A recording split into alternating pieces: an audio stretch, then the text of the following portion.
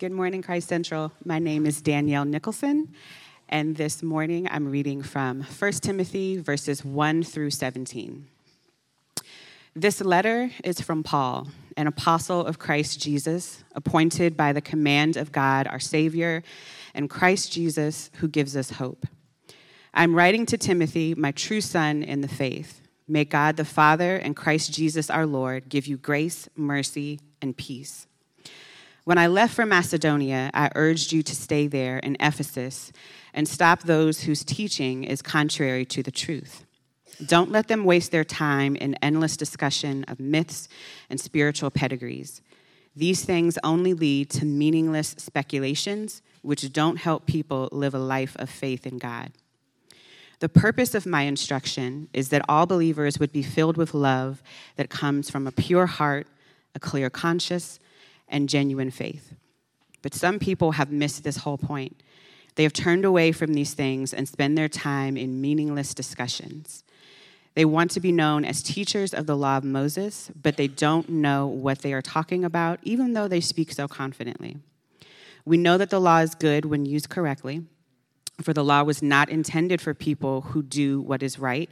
It is for people who are lawless and rebellious, who are ungodly and sinful, who consider nothing sacred and defile what is holy, who kill their father or mother or commit other murders. The law is for people who are sexually immoral, who practice homosexuality or are slave traders, liars, promise breakers, or who do anything else that contradicts the wholesome teaching that comes from the glorious good news entrusted to me by our blessed God.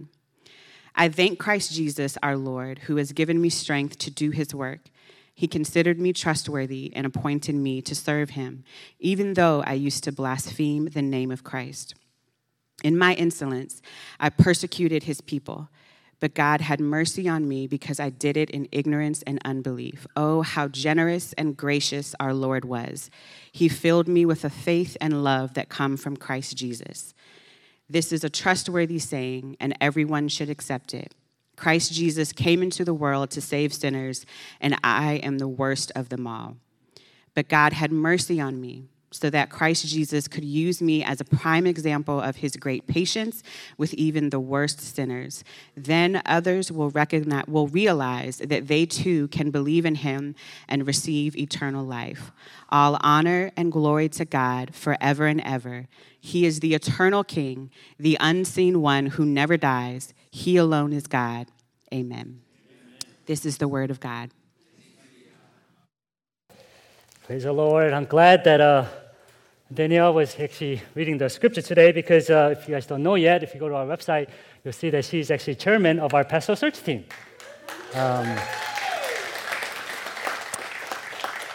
And Gabby Everett is also co-chair. And the reason I share this is, yes, you should also... and the reason why is because, as she's reading, she reminded me that God is at work. And also, it's a call for us to pray for them, especially our team in this season of searching as they faithfully serve. They're meeting today. In fact, let's continue to pray for them as we remember their work for the church this morning. Amen? Good morning, Christ Central Church. My name is Josh Kim. I'm one of the pastors here. We're glad you could join us this morning as we begin our new sermon series in 1 and 2 Timothy. And there are 1 and 2 Timothy is one of the more challenging books, I believe, but it is a book that we must cover as a church of Christ. There are many ways to preach a sermon, really, in these days. Some of us really love going verse by verse, and we parse out every detail of the verse, right? Some of us are used to that. Or at times, you are used to hearing a sermon that covers broad topics that's addressed at a time. But what we believe at Christ Central is that we preach through the entire book at a time, not skipping through easier parts, but faithfully preaching a book of the Bible at a time. That's what we believe here. But at the same time, I'm also going to preach large chunks at a time. With the letters like this, we could do like a verses at a time, but I want you to know that it's important to do that, but more importantly, I want you to have more of the Bible. That's why we're going to try to cover bigger chunks of the book at a time. And I think it is very important to cover the broader verses at a time because we have to put these verses in context, what this text is talking about, especially while the Apostle Paul is writing to in context, because this letter was actually meant to be read as a whole anyhow. And oftentimes, these verses that we'll cover in 1 Timothy are often taken out of context, only highlighted in certain parts. So I think it is important for us to place these verses in its history and the context at the same time. We're titling this sermon series called For the Church. Why? Because 1 and 2 Timothy do just that. A letter for the church from a church planter. It is written by Apostle Paul to his beloved disciple and a younger protege, Pastor Timothy, who is serving in church at Ephesus. And the purpose of the letter is how can church live out the gospel in a tangible way to the watching world. And I believe this is the call for us for this season of Christ Central, for a letter for us as well as we look to the future, as we look to what does it mean for us to be a church in this city. You don't have to be the expert or church dynamics to know that, or to read about the surveys done by Pew Research or Gallup Post or whatever it may be. The church has been experiencing challenges in pandemic. It is shown that about 10 to 15% of the previous church population have stopped coming to church, more so in a millennial population. We see the challenges, we sense the urgency. And the question for us is, what is God calling us, God's people, back to in this season of church? What is the purpose of God's church for Christ-centered church? I'm not just talking about me as a pastor or the leaders that we elected last week, but all of us, like God's called out ones. What is God's call for us to live out the gospel today? What are we called to do? How are we called to live out and show the world what does it mean for us to preach the gospel? And Paul tells us in this text, it is simply living out your life in love. Loving God and loving others is at the heart of this letter, and we find that in the opening verses of this letter. You see, Paul's heart for Timothy, his beloved disciple, is to persevere in life of ministry. Persevere in this church that's facing a monumental task.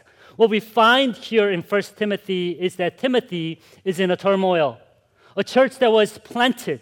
And after 5 years of faithful and fruitful ministry of Paul, we see the church in Ephesus is going through a hard time. In fact, it is something that Paul warns them about in Acts 20 before he leaves. He tells the church, so guard yourself and God's people. Feed and shepherd God's flock, his church purchased with his own blood, over which the Holy Spirit has appointed you as leaders. I know that the false teachers, like vicious wolves, will come in among you after I leave, not sparing the flock. Even some men from your own group will rise up and distort the truth in order to draw a following. Watch out.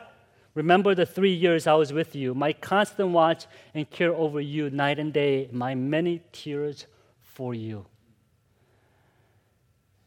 And this threat comes to bear. And we see that Paul is sent by, Timothy is sent by Paul to care for the flock. And Paul says, I want to come to you, but until then, do these things, encouraging Timothy, directing Timothy, ultimately entrusting Timothy of the care, of the task of shepherding and loving this church well. And in this opening verses, what we find is not only the purpose for this particular church in Ephesus, but I believe it is a calling for us as well. A definition as well as an answer to what is the church? What are we called to be? What are we called to stand for, especially in this season? Especially as you look to post-pandemic, especially as you look to a new pastor that is to come, what does it mean for you and I to stand together as a church? What is the church of Christ all about? And what we find is the church of Christ is saved by grace and also saved for grace. Church of Christ is saved by grace and also saved for grace. A well-known tale of evangelism goes something like this.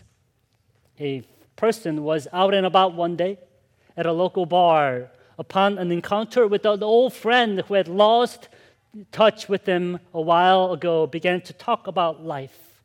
And he soon finds this long-lost friend is going through a turmoil, is broken, and was wondering what is life all about. And his friends start talking to him about where can I find hope? So he begins to talk about church and God. At one point, a church-going friend started to encourage the other to come to church as he was struggling with life and the questions about purpose. But again, this lost friend said, well, I will go to church, but there are just way too many hypocrites. To this, a church-going friend replied, nah, don't worry about that. Since you know that already, adding one more wouldn't hurt. See you Sunday, my friend. As silly as this story may sound, the story reveals to us, yes, there are problems in the church, not to mention that you and I are also that problem. One of the most common misconceptions that we have of the early church, or early Christian church, is that they were a pure church in the first century. Right? We often say that we got to be like the first century church. We want to go back to that. Yes, they were great. They were marked by the apostles' teaching. They were given the fire of the Spirit, gift of the tongue, powerful preachers, everyone coming and sharing. Yes, absolutely great. We ought to go back to that at times. But with that also came divisions, infights, sins that crept in. Why do you think there are so many letters Paul writes addressing all these kind of issues? Paul doesn't write to say, you're great. Paul says, well, you lost your way.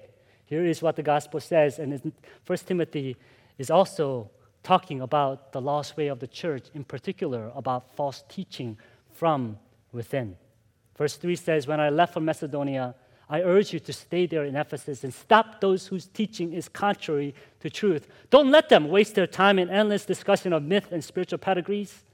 These things only lead to meaningless speculations which don't help people live a life of faith in God. The purpose of my instruction is all believers will be filled with love that comes from pure heart, clear conscience, genuine faith. But some people have missed the whole point. They have turned away from these things and spent their time in meaningless discussions. They want to be known as teachers of the law of Moses, but they don't know what they're talking about, even though they speak so confidently. You see, Paul recognizes that what he warned of them has coming into fruition, that there are now false teaching that's rocking the church. And on a brief glance, when you hear false teaching, church, we often think teaching is out there, right? False teaching is out there. We got to guard it. The idolatry, especially Ephesus, one of the most well-known port cities where many cultures, ideas, world collided. Among them, the predominant Greek culture at the time and influence of Roman Empire, one's thought immediately goes to paganism and the myth of Greek gods and thinking, whoa, it's out there, false teaching out there, we got to guard the church against it. But that's not the false teaching Paul's talking about in verse 4, isn't it? Verse 4, we see that this endless discussion and myth about spiritual pedigrees were seen as another translation, spiritual genealogies. So this false teaching here is a fanciful tales, as they talk about, of the Jewish mystics. Rabbis would have told, amplifying fleshing out the clear genealogies of Old Testament with fictional characters and relationships. In fact, this teaching was adding to what the Bible was all about, and the tales that were added to fill the gaps, as they would say, and it drew quite a following. It drew a lot of people because it's a drama, it's a story. Right?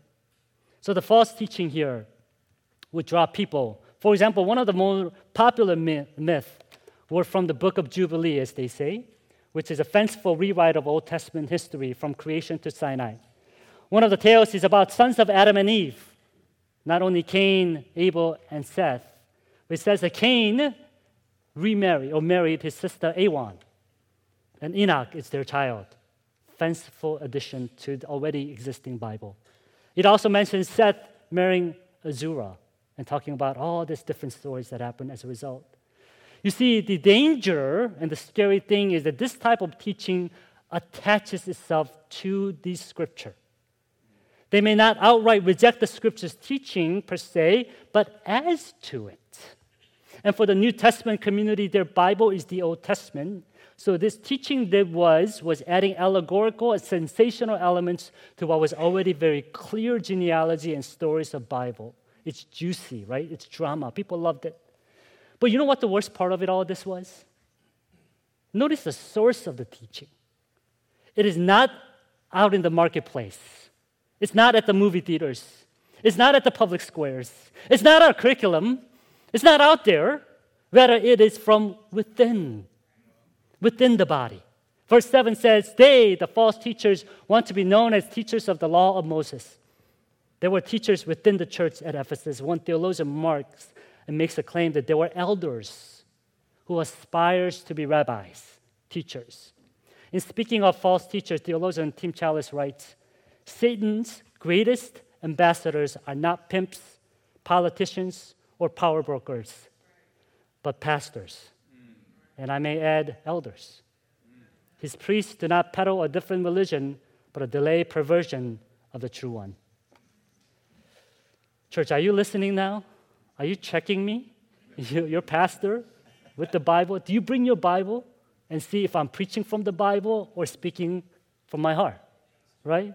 Or speaking out of what I think? Because this false teaching what still happens today, often from within the church. While we often are so concerned about the teaching we find on TV shows, movies, music, books, and say, don't watch those, children. The teaching within the walls of the church, the embellishment of the stories. We don't have to read Da Vinci Code outside to know the false teaching is happening within the church. Let me just mention a couple. Prosperity gospel, right? They promote God is God of good gifts. Amen, that's awesome. But adding, He will only give it to you if you give. He only gives you good things. Universalist gospel that says God is God of love. Absolutely true. But by adding, therefore, all roads lead to God, not just Christ. That's false teaching. How about Christian nationalism? God loves America. Absolutely, I believe that. But God loves other nations too. God isn't Christian. Go isn't Christian nation. Where do you find that in the scripture? It is God's kingdom. Do you not read Jonah? We're not the Israelites. And you know what I absolutely detest about Christian nationalism? Not of its prideful assertion or self-centeredness of America or false nationalistic pride that masks itself in false ideology. Rather, the reason why I absolutely detest it is because I think that theology puts God in a box. Box of American flag, as if God cannot save His people apart from America. As if God's great commandment is limited to our nation. As if doing Christianese things will save our children and our future. False teaching, beware. Bride of Christ, beware of false teachers, Paul tells us. The question is then, how can we determine what is true teaching that should define the church? Paul gives us that in verse 5. Teaching that results in saved by grace. Verse 5 says, the purpose of my instruction is that all believers will be filled with love that comes from a pure heart, a clear conscience, and genuine faith. Rather than leading to endless chatters and debates and fights, the teaching the church that results in those are filled with love of God. Saved by grace theology results in fruitfulness of love. Again, saved by grace theology results in fruitfulness of love. And Paul goes on to further explain how this gospel grace works. In verse 8, we know that the law is good when used correctly, but the law was not intended for those who do what is right. It is for those who are lawless and rebellious, who are ungodly and sinful, who consider nothing sacred, defile what is holy, who kill their fathers or mothers or commit other murders. The law is for people who are sexually immoral or who practice homosexuality or are slave traders, liars, promise breakers, who do anything else that contradicts the wholesome teaching that comes from the glorious good news entrusted to me by a blessed God. Church, we talked about this, right? Notice what this is describing in its context. Again, that's very important because these verses are often taken out of context to make people's points. For example, certain parts in verse 10 is highlighted as a warning against particular sin, and church has done that often, harmfully, namely homosexuality. But do you see what Paul is warning the people here? False teaching. Not against particular sin or how dangerous it is. Rather, he tells those struggling with sin that they need grace. The focus is not on sin, but focus is in the need for grace. But how often we often made this about one particular sin, highlighting it. How often have we church have endless debates and not actually cared and loved and wrestled in how God calls those who are hurting to come to Him, to find God's mercy and grace.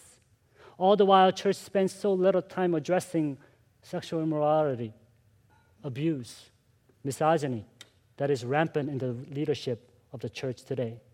How about racism, elder abuse, mistreating and not loving one another is highlighted, accentuated in these verses. Rather than highlighting the heart of God's invitation for repentance and restoration, sometimes, quite often, church makes it a difficult place for all of us, all who are struggling, to come to Him as He has beckoned us to do so. I believe, church, this is a call for us to repent. This is a call for the church to not only learn at acing, identifying sins, arguing over what is sin and what is not, but it's a call for us to repent and ace God's grace. Not to focus to do better in highlighting sin, but highlight and celebrate grace of God found in sin. Furthermore, evident in this list of sins, it actually reflects the violation of the 10 Commandments, mainly 6 through 10, that emphasizes loving our neighbor in relationship to one another.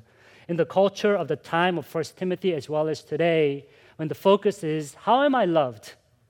My rights, me, God flips self-centeredness upside down and says, God's law, God's ways. And thus, God's heart is love for us, so we can now be transformed, redeemed by that love, and you can now in turn love others. And God's word of God will do that for us. So, church, here is the most important function of this law of God for the church. What this whole ordeal reveals to us, what this whole list reveals to us, what it reveals to us is our need, due to sin, all of our need for God's grace. Savior Christ. So these verses highlight what the gospel, the good news, the church of Jesus Christ that is filled with those who are saved by grace must stand by. Love of God for His people and love of God that saves and restores sinners so they could come and find healing at the foot of the cross.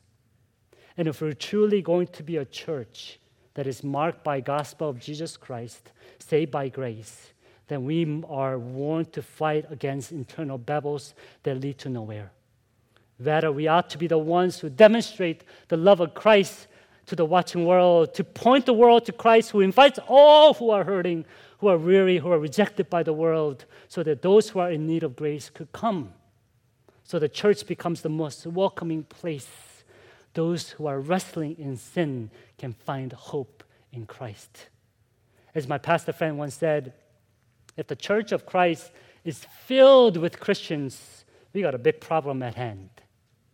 If the church is filled with Christians, we got a big problem at hand. Christ Central Church, are we marked by this love?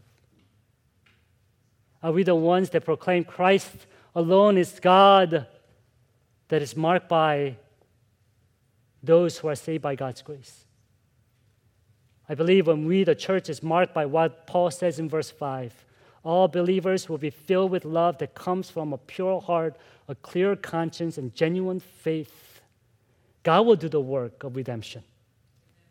God will do the work of restoration. God will do the heart transformation. God will do the impossible of saving a soul out of depths of sin.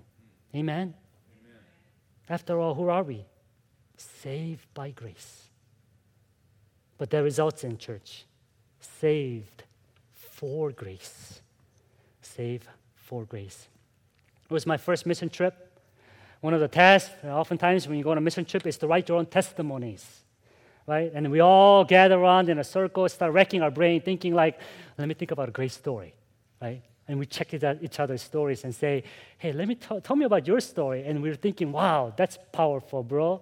That's awesome. Let me come up with more amazing conversion stories, right? That will wow people. And we had one person that said, I was a drug addict, hugging the toilet one time, puking, and God met me. We're like, wow, you got to just always talk about your testimony because it's powerful. And some of us were like, I have nothing like that. And we're all lamenting about the stories that we do not have. And a missionary came by and asked, what stories do you have? And we started telling him and lamenting that we don't have a lot. To this, he replied, as a follower of Christ, your life should be a testimony. Right? One of those mic drop moments, right? He was like, do you have testimony? Your life should be testimony. Boom. And he walks out. Right? Well, here is Paul's mic drop moment. After this great exposition of warning against false teaching and this great hope this law of God provides for the sins of the world, here is Paul's mic drop moment, his testimony. Basically, Paul says, well, let me tell you, I experienced that grace.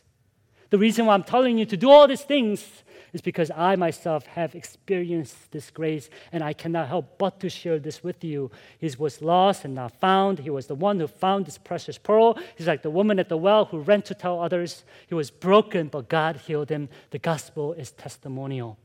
We are saved by grace so we could show others we are saved for their grace. We see this immediately in verse 12 and on. Paul goes on to tell his story. And if you read through the life of Paul, all the missionary journeys, he does this, right? He's like, let me tell you about the gospel. But you know what happened to me? God is great. He saved me. Let me tell you about the gospel. Well, God is great. He cannot help but to continue to testify to how grace of the Lord overcame his sin. That's why he says in verse 12, I thank Christ Jesus our Lord who has given me strength to do his work. We may think, yeah, you're an apostle, right? But no, he's not talking about that. He's saying he considered me trustworthy. He's almost saying like, can you believe that? Look at me, guys. He appointed me to serve him. Can you believe that?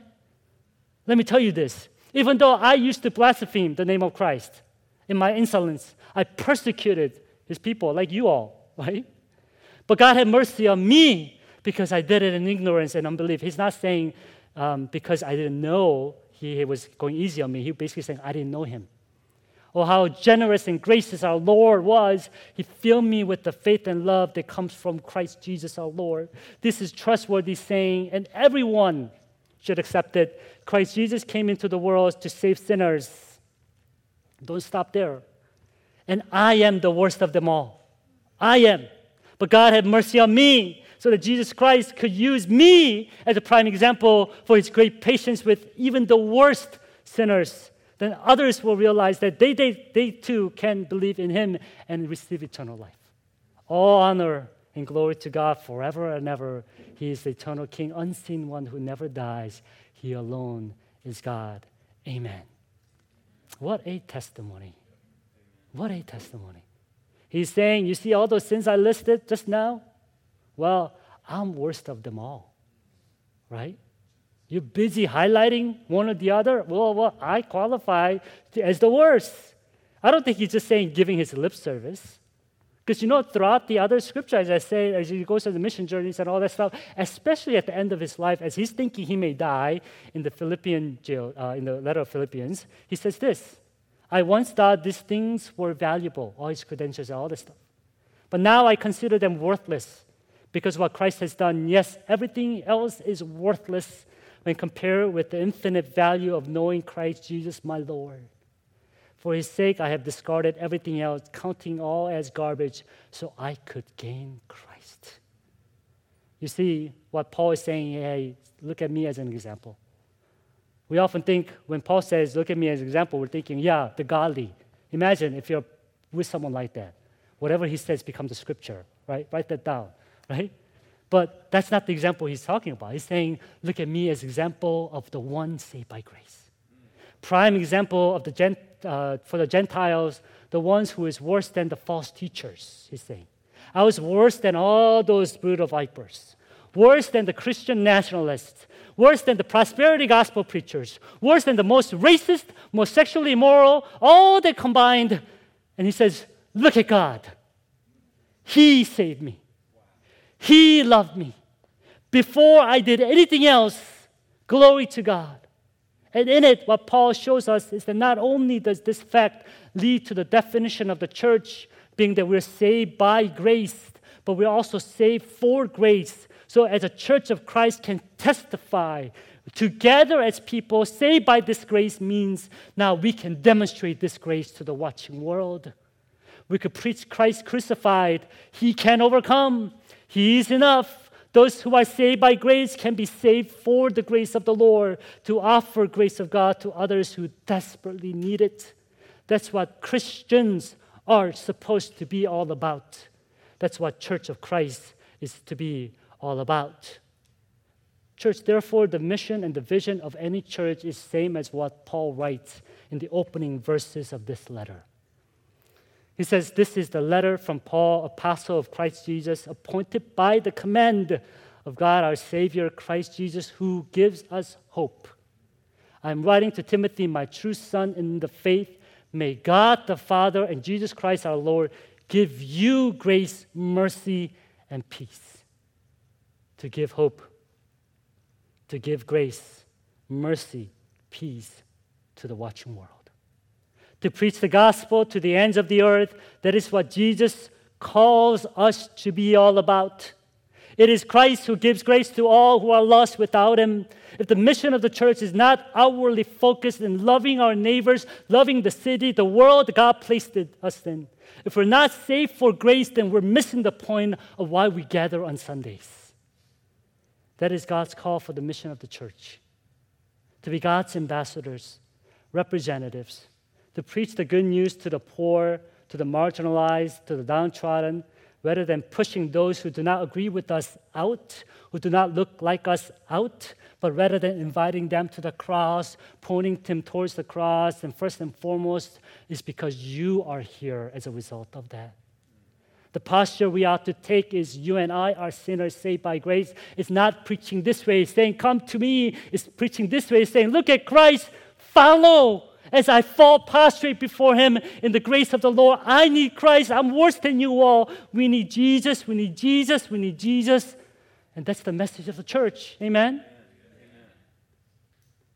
Paul says, I am worse than you all. Perhaps another way to say is I'm broken. My life is a mess. Do you see his life? Read through the New Testament.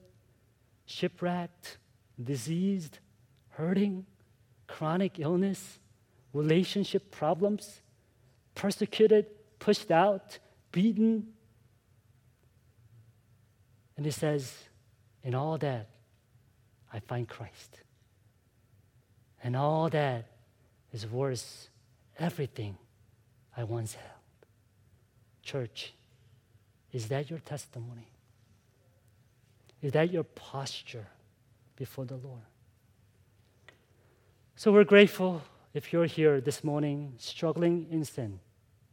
Join me. Welcome to the club. I'm too. We are too. Just last night, I was racking my brain thinking, what illustration should I come up with?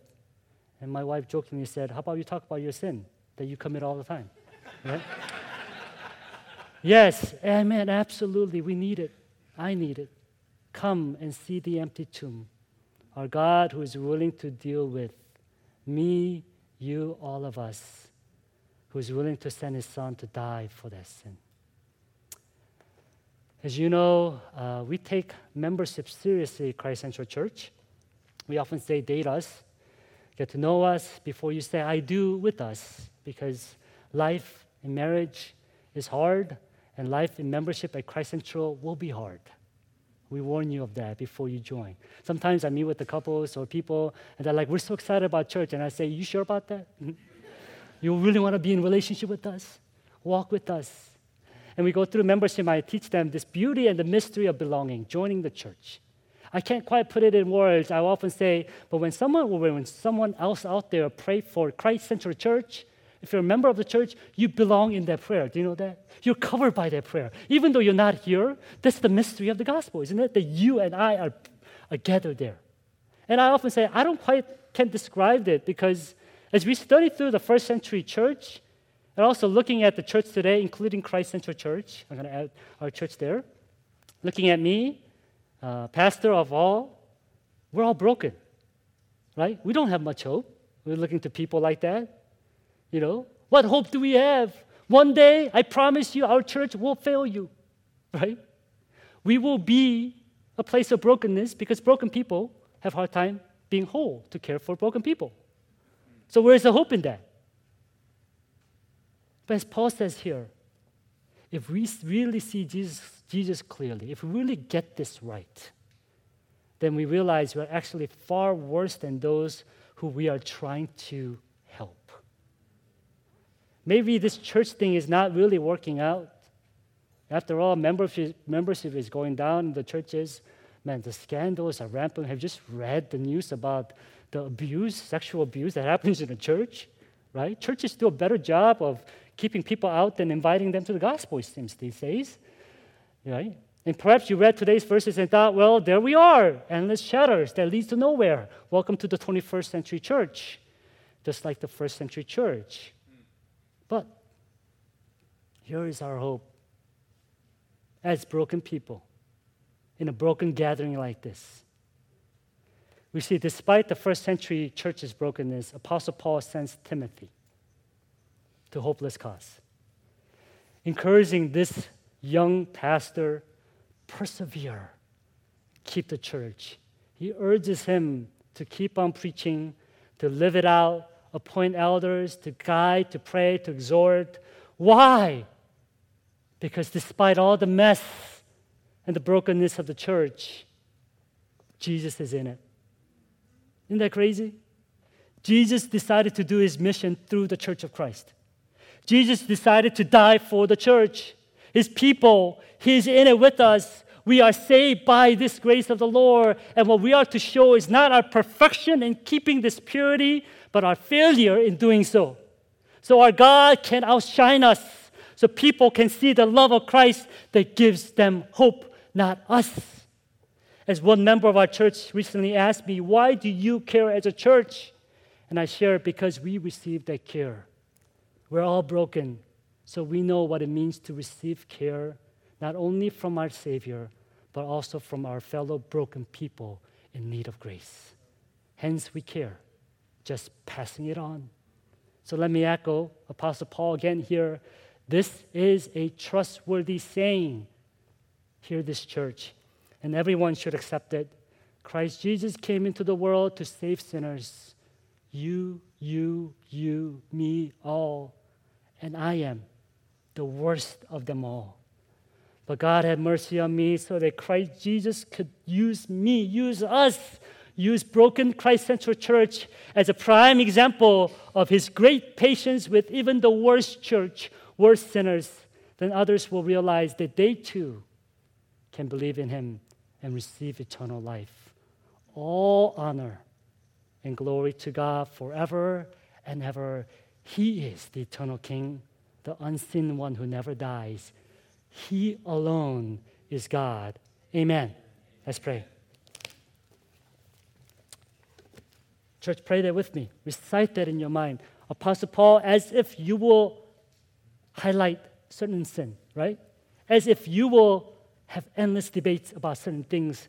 He simply says, hey, I am the worst of them all. You are worst of them all. Look at God. Look at grace. Give him the glory. Let's rely on him for the power to overcome. He alone is God. Let's pray, church. Father, you are our eternal King, the unseen one who never dies. You alone is King. God, Lord, we confess that we have often strayed away, often made this church all about who should be allowed in it, who should not be allowed in it. Lord, we pray that we will take sin seriously, but we also will take grace of God a lot more seriously. Teach us, Lord, use this broken people, broken gathering as an example of if we can be saved by grace of the Lord, then people can. If we can receive care and love at the foot of the cross, then we can be missional, loving this city, our children, people out there, perhaps as we say, people within our church for the glory of our King. Thank you, Lord. Christ, let me pray. Amen.